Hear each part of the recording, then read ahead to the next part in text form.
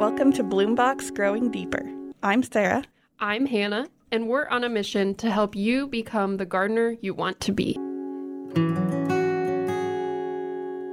Welcome back, everybody, to Bloombox Growing Deeper. It is officially winter. We have made it past the solstice. And what's the best thing to do in the winter when you can't garden? I think it's read. Do you agree, Sarah? I was going to say sit in a hot tub, but I mean, you can read in a hot tub. Last year, Costco had a hot tub for sale, and so many times I thought about it. I went for it. But Sarah and I are not here alone today because we needed to bring Michelle DeRusha in to talk about books. So Michelle, how about you introduce yourself? Hi, everyone. I'm Michelle. I'm in communications and event coordination here at NSA. I'm still fairly new, 3 months or so into the job, and I'm happy to be here. And she's a reader, so that's important for I this. am a reader. Yes. And she's a writer, which makes it even better. So we're going to talk about books because we know that maybe you have a little extra time over the holidays. You might have a little break where you can do some reading, and you might have some holiday money, gift cards burning a hole in your pocket, and you want to buy some books. So we are here to help. And to be clear, we're kind of talking about not like gardening how-to books, but gardening adjacent books. I like to read books that just make me think of plants, because if I read the how-to books too early in the winter, then I just get antsy and I want to go outside and work. So I like to spend the early winter just kind of remembering that plants exist and how much I love them. And then I'll save those like actually technical learning books for closer to the time to do the work. So let's jump into it. Are you both ready? Yeah. Let's do it. Okay, I think we should start with some nonfiction books. So, Sarah, do you want to do a nonfiction first? I have one nonfiction book on my list, and it is for kids. It's called Oh Say Can You Seed? And it's a Dr. Seuss book. It's not written by Dr. Seuss, but it's in that like early reading, with the hat in that section of the library. The Cat in the Hat section is what I think of it as. There's probably a librarian ready to correct me, but it is rhyming. It is got the Cat in the Hat in it, and he's talking to those two kids from the Cat in the Hat books about seeds and how they turn into plants. And the storyline is a poetic, it rhymes, and it runs pretty simply through how a seed turns into a plant and makes a fruit and makes a new seed. But along with that, there are all of these illustrations that are then labeled with like extra information. Like, did you know that root hairs are actually where the water comes into the plant, and the bigger roots are mainly structural and starch storing? It's like a very all-age teaching book, I think. I think you could read this with very little kids that mostly enjoy the rhyme and pick up a few things. And you could go into upper elementary school where they're actually learning the parts of the plant. I have my son signed up for the, Dr. Seuss delivery every couple months. And when this one showed up, I snagged it and it went on Mom's bookshelf because I love it. And he'll be able to read it someday.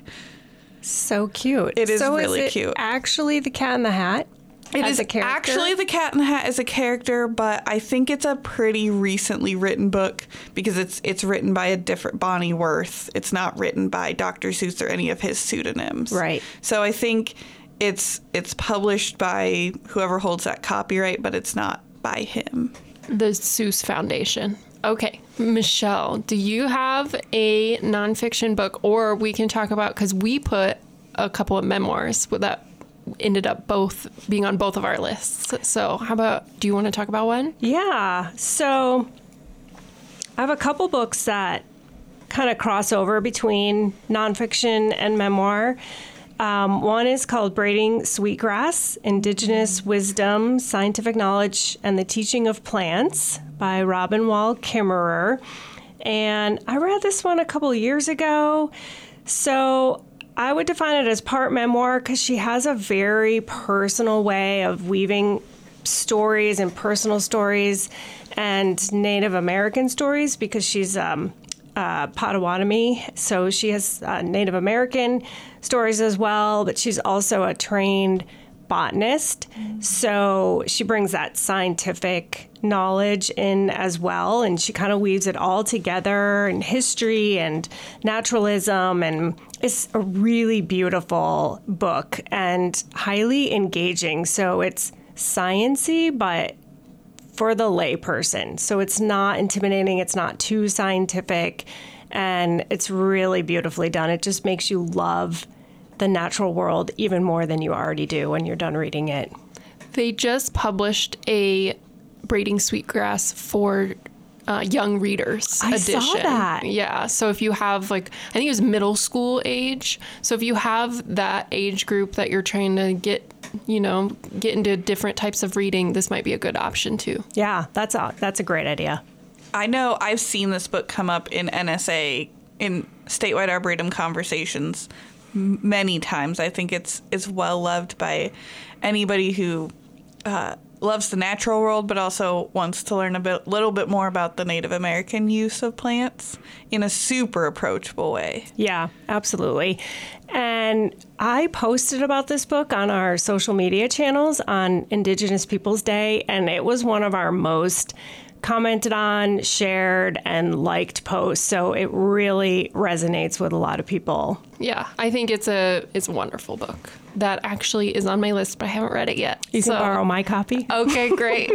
Yeah, so I need to give it a go. So on my list for same, I don't have direct nonfiction, but more memoir type, and we both had these on our list, is The Dirty Life. And that is a fun title, I think. But the full title is The Dirty Life on Farming, Food, and Love. And it's by Kristen Kimball.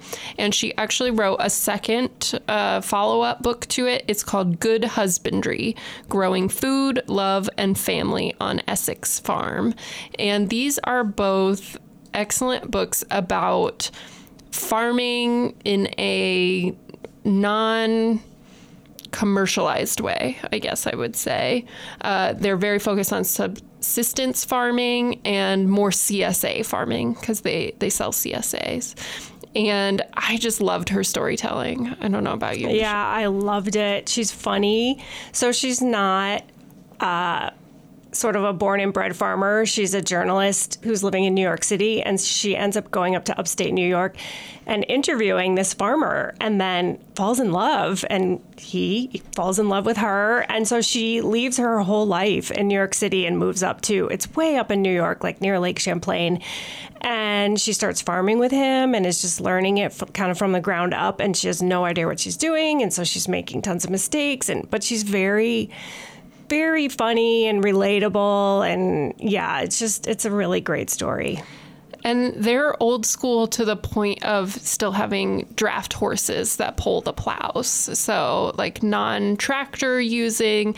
And I think one of my favorite from her first book, one of my favorite stories is because she's in charge of the hogs at that farm. That's kind of what she took on, and they get out of the barn and she has to figure out how to like create a chute to get them back in. And it's just, her writing is so fun to read. Yeah, I agree. It's a good one. I haven't read it for a few years. I think I might need to come back to it. Yeah, it's a good one, especially for the winter when you just want to think about having your hands in the dirt. Mm-hmm. Clearly, I'm low on nonfiction. So I have another one. Animal Vegetable Miracle, A Day of Food Life by Barbara Kingsolver. So this one's been around for a while. Maybe even 10 years or so. It's definitely been, maybe even longer. It's been around for a while. So it's kind of similar to The Dirty Life. It's a blend of memoir, kind of journalistic investigation. So Barbara Kingsolver and her family live in Arizona, and then they relocate to the Appalachian mountain area where her husband's family, I think, owned a farm.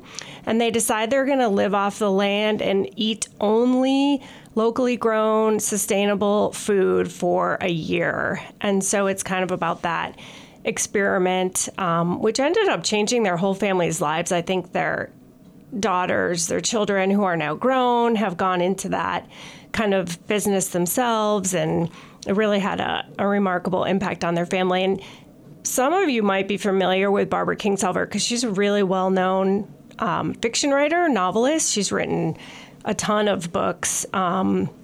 Prodigal Summer, and Poisonwood Bible. Yeah, is amazing. And I think a lot of people read that in high school. But I wonder if Prodigal Summer, some of that inspiration came from her experience in this memoir as well, because it takes place in the Appalachia. That book was amazing, and it has a really that would be another good book for this list because it has an amazing storyline about butterfly migration, which is fictional in that area. The butterfly migration wouldn't happen quite like that. So she kind of created it for the storyline, but it serves to teach people about the importance of preserving along migration routes. Yeah, I think a lot of her books have nature themes that are kind of threaded through them. And I read Prodigal Summer, but I have terrible retention. So now I hardly remember what it's about at all. So another one that I need to come back to. I think one of my favorite storylines, because especially Barbara Kingsolver likes to focus on varying perspectives of the same story. And Prodigal Summer covers that a lot. And one of my favorite storylines in that is the female, like, what is she? Maybe like a station ranger high up in the mountains in the Appalachia, and just her experience of being alone most of the time and getting to know the forest in that way was really interesting to me. Yeah, I have a vague recollection of that part. Mm-hmm. I have another nonfiction, and that is This Blessed Earth, A Year in the Life of an American Family Farm. And you might remember this because, especially if you were in Nebraska, it got a little controversial a few years back because it was named like the Nebraska State Book of the Year or something like that. And the governor refused to acknowledge it because it is pretty strongly against the Keystone XL pipeline. And it is written by a journalist who came really to Nebraska to kind of investigate farming life and stumbled upon this Keystone XL controversy that was happening for many years and I think still has divided communities in Nebraska and farmers especially. And so he kind of wrote about the history of farming in Nebraska, but also focused on a family that was very leading the way against the pipeline and using eminent domain to take away land from farmers to do that. And I think it's wonderfully written. I think it really helps understand the line between what farmers have to do to make a living and kind of how they can often be vilified by folks who are trying to say we shouldn't use herbicides and we shouldn't use pesticides and things like that. So I think he really helps non-farmers understand the life of farmers and how many of them are very environmentally focused. That sounds good. I haven't heard of it, despite the controversy. Yeah, it was a big thing because maybe it was even like the governor's arts awards or something, and so he refused to acknowledge it and do any press about it.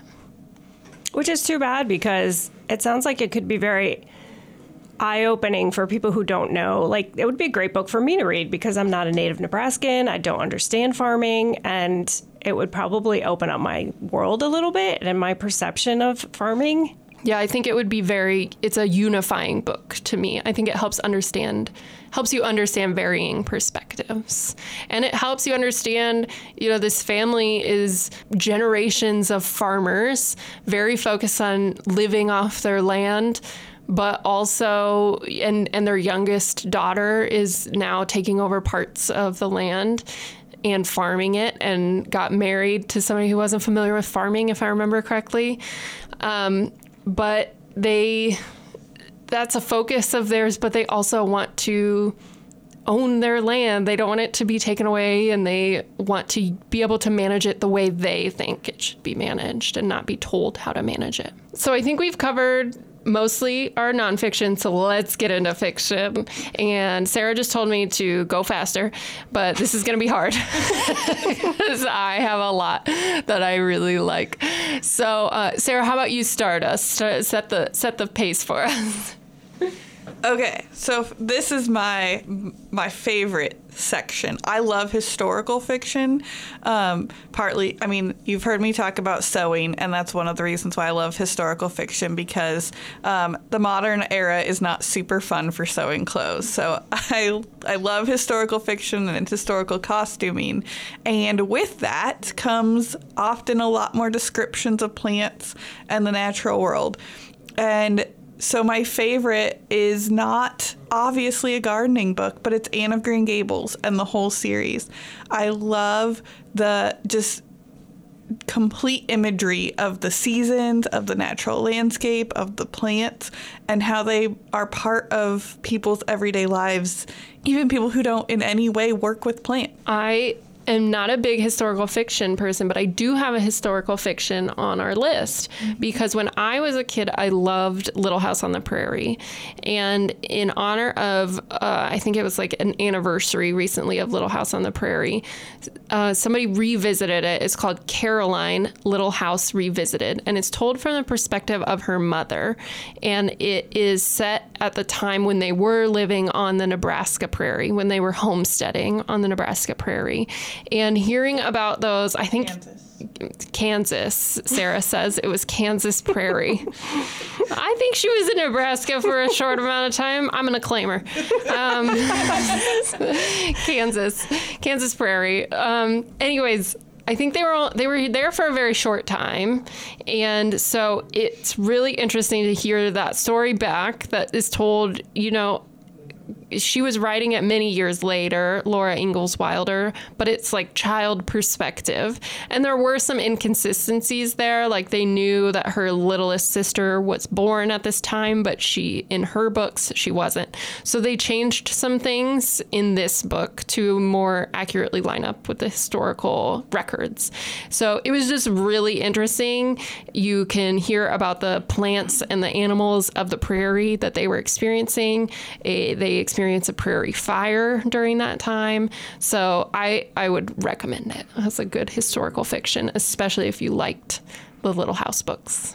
Well, I loved the Little House books. I actually tried to read them. I have two boys who are now grown up, but when they were young, I tried to read one of the Little House on the Prairie books to one of my boys, and he was just having none of it. And I was so disappointed. I did the same thing with The Secret Garden, too, which I think is on several of our lists, right? Were you going to talk about The Secret Garden? Yes, I have that one. Yeah, I tried reading that one to one of my kids, too. And man. I know. My dad read alternating through the winters. He would read aloud Little House and Narnia, the whole series. He would read them aloud to us, and we would color or work on our arts and crafts projects and stuff. And so sometimes he'll still read sections to us as adults just because of the memory. But I mean, we all listen to them. They're not just boy or girl books, but I don't know if we would have loved them as much alone. It was very much a family activity. I love that. That is such a wonderful memory. Such a good tradition. Yeah. Yeah, I was absolutely enchanted with The Secret Garden when I was young. And then I recently bought myself a copy within this last year and reread it. And it stands up. It holds. It does. It's still good. Yeah. There is the one scene that is just always in my mind and every spring comes back so strong is that first time when she sees the little green sprouts and she is pulling back the moldy winter leaves to give them each a fresh spot. That scene was so vivid to me even as a kid. I can remember going out and looking for something to clean up because that was just such a strong picture that author created. Yeah, strong visual. So good. Okay. I have one that I think is a little bit different. I like to read a lot of books that are maybe future focused, I guess. So I have a favorite like futuristic sci-fi author. Their name is Becky Chambers. And one book that they just put out I think it was just this last year, and now the sequel is out. It just came out a couple months ago, and it is called the Monk and Robot series. And the first one, I know it sounds crazy. The first one is called Psalm for the Wild Built, and the next one is called Prayer for the Crown Shy. And it is focused in a future Earth where we have created robots to do all of our work, and the robots kind of rebel, but they don't rebel in a violent way. They just retreat to the forest, and we come up with an agreement where we will not use any type of technology. So also humans kind of revert back to a like very village-like, doing everything with your hands type of thing. And this monk, who is a tea monk actually, so it's perfect for Sarah. He travels around and gives people tea. That's his whole job. I want that job. But he wants to spend time in the forest. So he travels to the forest because he wants to hear a specific cricket that only is on this one mountain. And as he's traveling through the forest, he runs into a robot. And this robot has been sent to see how the humans are doing, because the robot said that they would check in periodically. And it is a wild built robot. So when the robots break down, they die, and then the other robots come together, use the pieces, and make a new robot out of them. And whatever they see first is their name. So his name is Wild Mushroom Cap.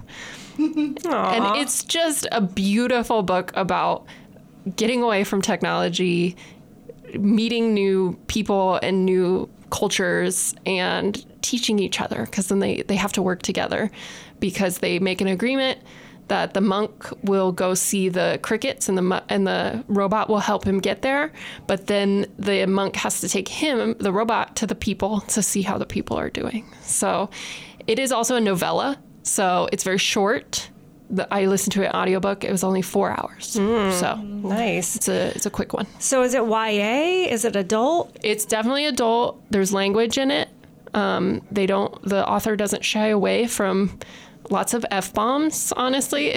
So that can be a little jarring if you're not expecting it. So, but it is wonderful. It's definitely for adults, though. Yeah, that sounds good. Another one I have on my list is called The Seed Woman, and this is set in the 19th century, the 1800s, and it's in like kind of Central Europe.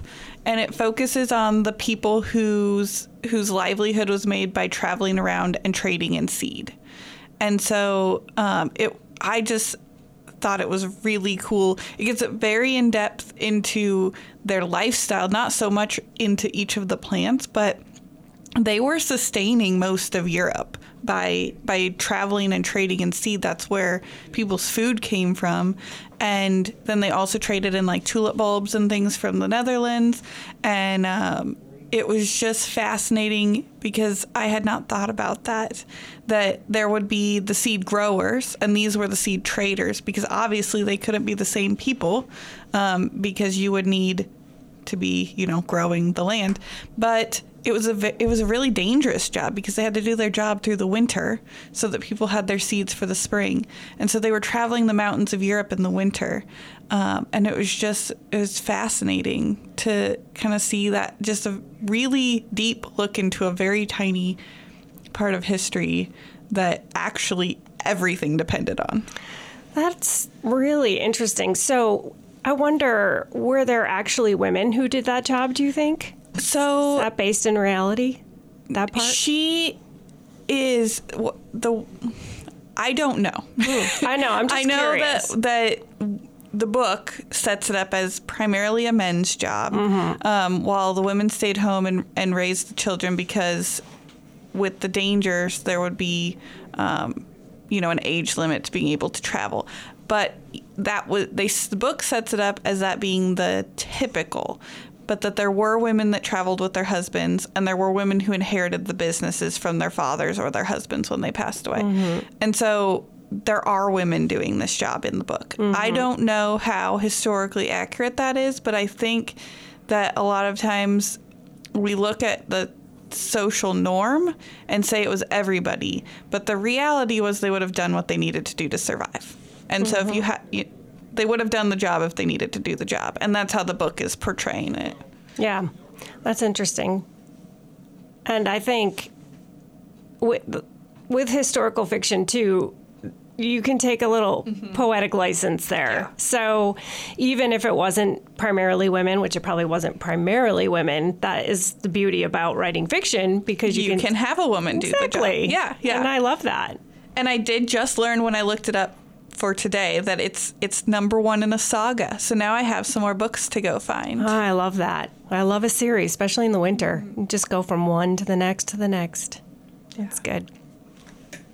What's your next pick, Michelle? Well, I have a couple. I have one which is probably familiar to some listeners. It's called The Overstory by Richard Powers. This one won the Pulitzer Prize in 2019. So it's pretty well known. You have to be ready to really sit down for the long haul because it's over 500 pages. I did read it. It is a very complex, complicated, multi-layered novel. It follows the story of 9 characters. It spans more than 100 years. Lots of themes: environmental activism, industrialism, capitalism, politics, nature, science, history. I mean, it basically covers everything. If you have the patience to kind of immerse yourself into it and then stay with it, it's an amazing book. And I think there's a metaphor there with the metaphor of the trees, sort of the complex root system, the branches, the canopy, sort of serving kind of as the overarching theme, metaphorical theme for the book, and the way that the characters some of their lives are woven together, and kind of like a root system. And it's more complicated than I can even explain, but I think it's definitely a worthy read. My son read this one, so he's in his early 20s, so he loved it, and he's a kind of environmentally minded and more of an activist than I am. He loved it. I was a little bit more like, wow, that was something. So yeah, I'm glad I read it, and it's one of those that I would like to come back to, because I think there's so much in there that I didn't get, and I would need to reread it, but I'm not sure I will for 500 pages. Yeah, sometimes I want a book that's 500 pages because I'm going through it quickly, but then it's usually the heavy ones that actually are 500 pages. Yeah, it's dense. It's not a quick read. Yeah. The other one I have is called The Language of Flowers by Vanessa Diffenbaugh, and this one is a much easier read, not really in terms of plot necessarily. It's about a young woman who's raised in the foster care system, or comes up through the foster care system. She's not really raised by it. So there's some difficult themes in there in terms of abandonment and loss and grief and whatnot. But she connects with this Victorian way of understanding flowers and the meaning of flowers, and how they were used back in Victorian times to convey certain emotions or expressions. And so she kind of gets into the floral business and has a real gift for matching her customers' needs and scenarios and where they are in life and what they want to express or convey to their people with like the perfect floral bouquet for their situation in life. So that's sort of like a little bit of a subplot. But there's also some, like I said, some heavy themes in there too. She goes through a lot and is kind of, trying to come to terms with her childhood and her difficult experiences. But it's a really interesting book, a quick read. I read this one with my book club, so it's great for discussion. There's just lots of fodder in there for good conversation. So, yeah, it's a good one. Yeah, another one that for me kind of I think matches that is The Tea Girl of Hummingbird Lane, which is it's told from both the mother and the daughter's perspective. So you're seeing like the past and the present at the same time. And I don't know, have you guys heard of Pu'er tea? No. So it's a fermented tea that's packed into bricks, and it'll have a pattern on the front, a design on the front that identifies it as where it came from. And so this was used a lot on the Silk Road as a way to preserve teas to be carried long distances. But you can identify there'd be a long tradition for each village of the design on the bricks. So we're in China, and there's a young woman who becomes pregnant before she's engaged. And I think the engagement had started, but the father was drafted into the military or had to run from the military, something like that. And so he was uncontactable. So she could have married him to save her child if she could have contacted him. And so she ends up sneaking off to give the child up for adoption. And that child she sends off with a cake of Pu'er tea. And so the child grows up in America. And because of there's a lot about international adoptions in there. And especially, I think this happened, I forget when it's set, but it's definitely not current. It's set in some of the earlier adoptions from China. And so they were very closed and very hard to track. And all she has is this brick of tea. So as her high school graduation present, her adoptive parents take her on a trip to China, do the best they can to track down her family. And by doing that, they learn the whole history of Pu'er tea and of how you see from the mom's side of the story, the tea growing practices and the history there, and a lot of the sometimes we mostly hear about urban China, and this is very much rural and village life. You get to see some of those customs. So I thought it was very fascinating from that point of view, but it also comes with a book club questions for discussion, because it is written at a level where I think almost anyone could read it, but there's some very mature topics. That one sounds good. Mm-hmm. Kind of want to read that. You can put it up for your book club. Yeah. And there you go. I like a book that comes with ready-made questions, too, because I'm lazy and I don't like to have to go out or make my own questions or find questions from some other book clubs. So, yeah, So right there in the back of the book, that works. Yeah. So my last historic one I saved it for last because it's not super historic. I think it's set in the 70s or 80s. And some of you might, I don't know, are you familiar with The Girl of the Limberlost? No. This was one of those back of the library. I spent a lot of time in libraries, and this is one I stumbled upon. It's about a girl. She's lives with her grandma, I believe, and they're very poor. They live in the swamp, the Limberlosts, which is it's more of a marsh. It's in the Great Woods of Wisconsin, but there was marshland there, and it's going to be drained for oil. There's a botanist who shows up, and he is trying to collect insect species, trying to find something rare or preservable to save this swamp. And so she puts herself through high school by selling insect specimens to him. And so you learn a lot about just the insects and the ecosystem. And I had completely forgotten about it until I started putting this book list together. And I'm going to go back and read it. I haven't read it since high school. But it does come, there's a book about her, and then there's a book from the botanist's point of view. Interesting. So, and that reminded me of Where the Crawdads Sing. Yes, it will very much remind you of that. Okay, did either of you read that one? Okay. I will admit, I did not love that book, and I was in the absolute minority. It has 1 million awesome reviews. I didn't either. Okay, but now Netflix has the movie version of it that just came out, and it's really good. I hate to say this because I typically don't believe this, but I believe the movie was better than the book. Every once in a while it happens. Yeah. My problem is I'm not really big on the books that make, I couldn't stand To Kill a Mockingbird. That was the most painful read of my life. Not because I didn't. Do you want me to skip that? No, that's Okay, just I'm gonna. Tell us why. So, not because I didn't appreciate the story it was telling, it was just the driest writing I've ever read because it was so focused on telling its point that I just couldn't get into the story. I can see that. And so but I've watched movie versions of To Kill a Mockingbird that fixed that for me. Yeah. That were able to add that connectability in, because I appreciated the story that book was telling very well. It was a very it took effort to read it, and so this one, Where the Crawdad Sings, was the same for me. Yeah. And this book, they told a very important social justice-ish story, but at the same time gave me the setting and the descriptions to make it also an easy read.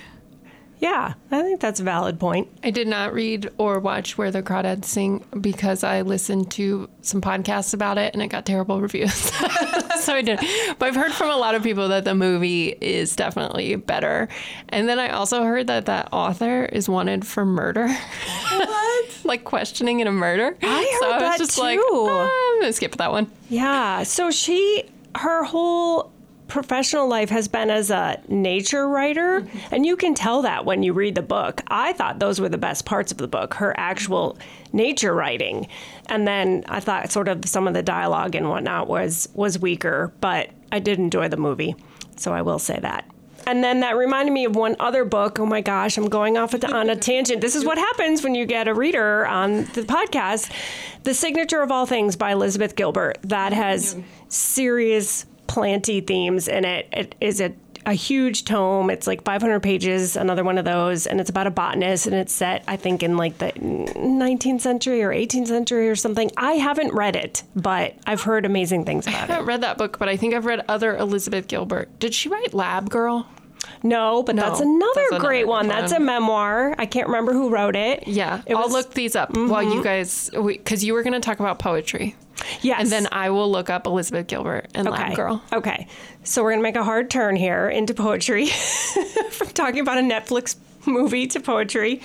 But I did want to recommend a couple poets, Mary Oliver and Wendell Berry. They both write not necessarily about gardening per se, but about the natural world. And what I love about them, I am not typically into poetry. I find it difficult and too challenging for my limited attention span mostly, but these two poets are very accessible, very conversational. It's the kind of poem that you can read once and really understand it and sink into it and get something out of it. Just very beautiful writing, but also not intimidating, not scary, not anything that you think of when you might think of poetry. So yeah, Mary Oliver and Wendell Berry. I may have to try those. I typically am a little nervous about poetry because sometimes the connections go over my head. But I will say the parts of, nature-related novels that I love do tend to be the very poetic descriptions of plant life. I told them before we started recording that my high school English teacher, Beth, hi Beth, maybe you're listening, she tried so hard to teach me poetry, really believed in me. She really worked, and at the end just said, not your thing, gave me a pass. So that's fine. But I hope to try. I'm going to try this. I promise. I'm going to give you one Mary Oliver poem, and then if you don't like it, I will stop talking. Okay. Sounds good. Okay, so I looked up those authors. People are going to be screaming at us in their car or wherever they're listening because Elizabeth Gilbert wrote Eat, Pray, Love. Oh, yeah. No. That's why I remember. I did know that. Oh, okay. I did know that. But then I got distracted with the conversation about Lab Girl. Yeah. So I was like, where did I know that name? Yes, it is Eat, Pray, Love. Lab Girl was written by Hope Jahren. And With a J. that's also a memoir. So Eat, Pray, Love is a memoir And so is Lab Girl. They couldn't be more different, but they're both good. I mean, I liked Eat, Pray, Love. I know that's another controversial one that people either love or hate, but I did like it. I hated it. Oh, boy. I don't know if I can work for you anymore. It was good. I mean, I think I like her writing, but I was like, are you just bragging now? Like, I think that's all it is. It's a little self-involved. Yeah. I mean, but what memoir isn't? Isn't that sort of the whole point of memoir? It's like you're writing about yourself. I love all the jokes about the influencers now who are writing memoirs and they're like 22. Right. Like, what life experience do you have? No offense to our younger listeners, but just wait a little bit for your memoir. Yeah. It'll be longer. That's right. Well, at least if you write one when you're 22, you can write another one when you're 35, and then another one when you're 50. You get like 4 books out of your life instead of 1. Fair point. Barack Obama style. Right? Okay, take us a different direction. Okay, so yes, I'm going to go a whole another way, and you're going to ask yourself, is she losing her mind? And it's possible. But I would like to talk about the Wayfarer series. And once again, this is by that author that I mentioned earlier, Becky Chambers. And they wrote this whole series that I think is some of the most incredible world building I've ever heard, especially of a contemporary author. And it is about space travel. So at this point in the future, humans are involved in what's called the Intergalactic Commons, and it's basically just a intergalactic government. And the first book is about long haul space farers, basically. So they punch wormholes. That's their job, so that there's faster travel. There are 4 books in the series. They're all very loosely connected, so you can read them out of order. But the one that I think they all have a gardening connection in them, all very beautifully put gardening connections, I think. And this author uses gardening as a way to connect humans back to their world, especially at this point, Earth has been destroyed. And fun, right? But they're basically, Earth is not livable anymore. So how do we connect humans back to the planet? But the last book in the series is called The Galaxy and the Ground Within. And it actually doesn't have any humans in it, which I also think is fun. It's all alien species. And they're at a stopover planet in between trading sites, and the planet is uninhabitable, but it's basically become like an intergalactic truck stop. And all of these ships are down on Earthside visiting a convenience store, and the satellite system goes out, so they have to ground everything. And so all of these species are thrown together when they weren't expecting to stay together, and they spend a lot of their time in a garden that has been well tended by these alien species who's gotten really into gardening on an uninhabitable planet. And they share their vegetables and fruits from their worlds with each other, and I think it's just a great look at how gardening can bring various cultures together, in this case aliens, but we see it every day. Now, Hannah, you and I have a shared pet peeve about science fiction, and that is their portrayal of perfectly clean greenhouses. Does this series live up to maybe realistic gardening techniques?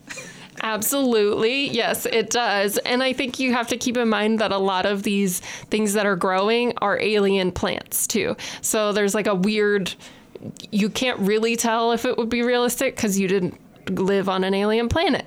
But all throughout the series, there's various plants that they talk about, and especially connected to their home planet. So like in the first book, that's about these long haul spacefarers.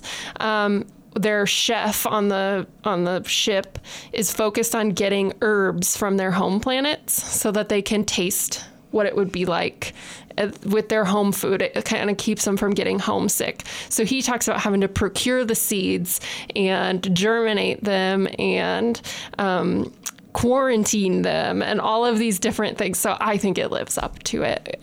I think clearly the author is a gardener. I think you should write that question and ask. I will try. I bet they have an email. I mean, if they're into space travel, I hope you don't have to write them a ground to mail letter. It would be fun, but I do recommend these books. I think they're wonderful. I reread them every so often, and especially there's one. The book before this one is called Record of a Spaceborne Few, and it is only about humans, pretty much. And in this series, humans went one of two ways. They either lived on Mars or they became spacers, where they lived only on spaceships, and they still do. And so they're very focused on creating sustainable practices. So like when people die, they are composted back in to the food source for their ships. And it's a very beautiful, like, stop it, you guys. I'm only laughing because I didn't think ship was the word you were going to say. Oh. I am keeping it clean. It is a very beautiful, they have this whole tradition around it, and the record keeping, they have a job on the ship that person's job to keep track of everyone who has ever lived on the ship, and they can track their family lines. And nobody has jobs for money. They all give in order to keep the ship running because it's what they need. And so I think it creates a world that I would love to see in the future. If you need something hopeful to think about, even if the world is dying. Now, do not read To Be Taught If Fortunate if you want because that's like a prequel novella to these, and it is sad. So I would skip that one if you need hopeful thought. But if you want to just talk about space travel, To Be Taught If Fortunate is also very good and has an excellent tree metaphor in it. Ooh. Okay, we're going to wrap up with kids' books. So I did one already. But my second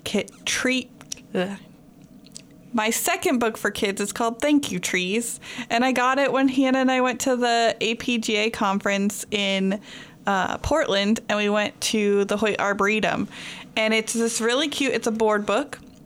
And it's all these kids saying, thank you, tree, for a hiding place. Thank you, tree, for food. Thank you, trees, for squirrel homes. But then at the end, and it's watercolor illustrations, at the end, the last 2 pages are all the trees that they thanked lined up and identified, which I just thought was a cute touch, especially since I bought it at an arboretum. So that sounds so sweet. A board book. Okay, I have Cactus Hotel by Brenda Guberson. I'm probably pronouncing that wrong. And Megan Lloyd is the illustrator. So the age range was like kindergarten to 3rd grade. So I think kindergarten, obviously, if you're reading it to your kids, and then older kids who are learning to read on their own. But basically it's about a saguaro cactus and all of the animals that come to live in it through the years, because saguaros live forever. They live a long time. So there are, woodpeckers and rabbits and insects, and it's just super sweet, really cute. And even when the saguaro cactus gets old and falls down, and it shows how the insects come and live in it, and it's decomposing. And my kids loved this book. It was one of those that we just read, how some of them, they get stuck on them and you read them every single night. But I was happy too, because I loved it too. That sounds super cute. I think I have a vague memory of like sitting on the carpet in school and listening to that book, because I remember like the woodpecker pecks a hole, then some other animal goes and lives in it. Yeah, that's it. I think it's like there's maybe a burrowing owl that comes in, and yeah, right. They move out, the next one comes in. I love the idea of like a hotel for animals. I do too. That's really cute. Yeah. So I used to work in education, so I have 3 kids books that I'm going to talk you through. One of my favorites, it's a more recent book, is called Kate Who Tamed the Wind. And it is about a little girl named Kate who plants trees at the top of a hill for her elderly neighbor so that the wind doesn't blow through his house so quickly. And it's gorgeous, and it follows her through as she grows up, and she cares for the trees for him. And then when she's an adult, she comes back and they have a picnic out among the trees that she planted. So I think it's a nice book about just trees in general, windbreaks, which we don't talk enough about, and then also service. I think it's a lot of fun. So I recommend that one. One that is good for really young kids, and this is a whole series. It's like Up and Down series, I think, somewhere along that. And I've read a lot of different versions of it, but this one is called Up in the Garden and Down in the Dirt. And I've also read Up in the Forest and Down in there's Night and Day. They have a whole series of them. They're all wonderful, but this one really follows like what's going on in the garden above the soil and what's going on below the soil. So it's a fun way to teach young kids, especially. I think it's a board book about the importance of good soil, which I know Sarah believes in firmly. And finally is The Night Tree. And this one we put on the Arboretum social media last year about right before Christmas, because it is a Christmas book. So if you celebrate Christmas, it's a good one for that.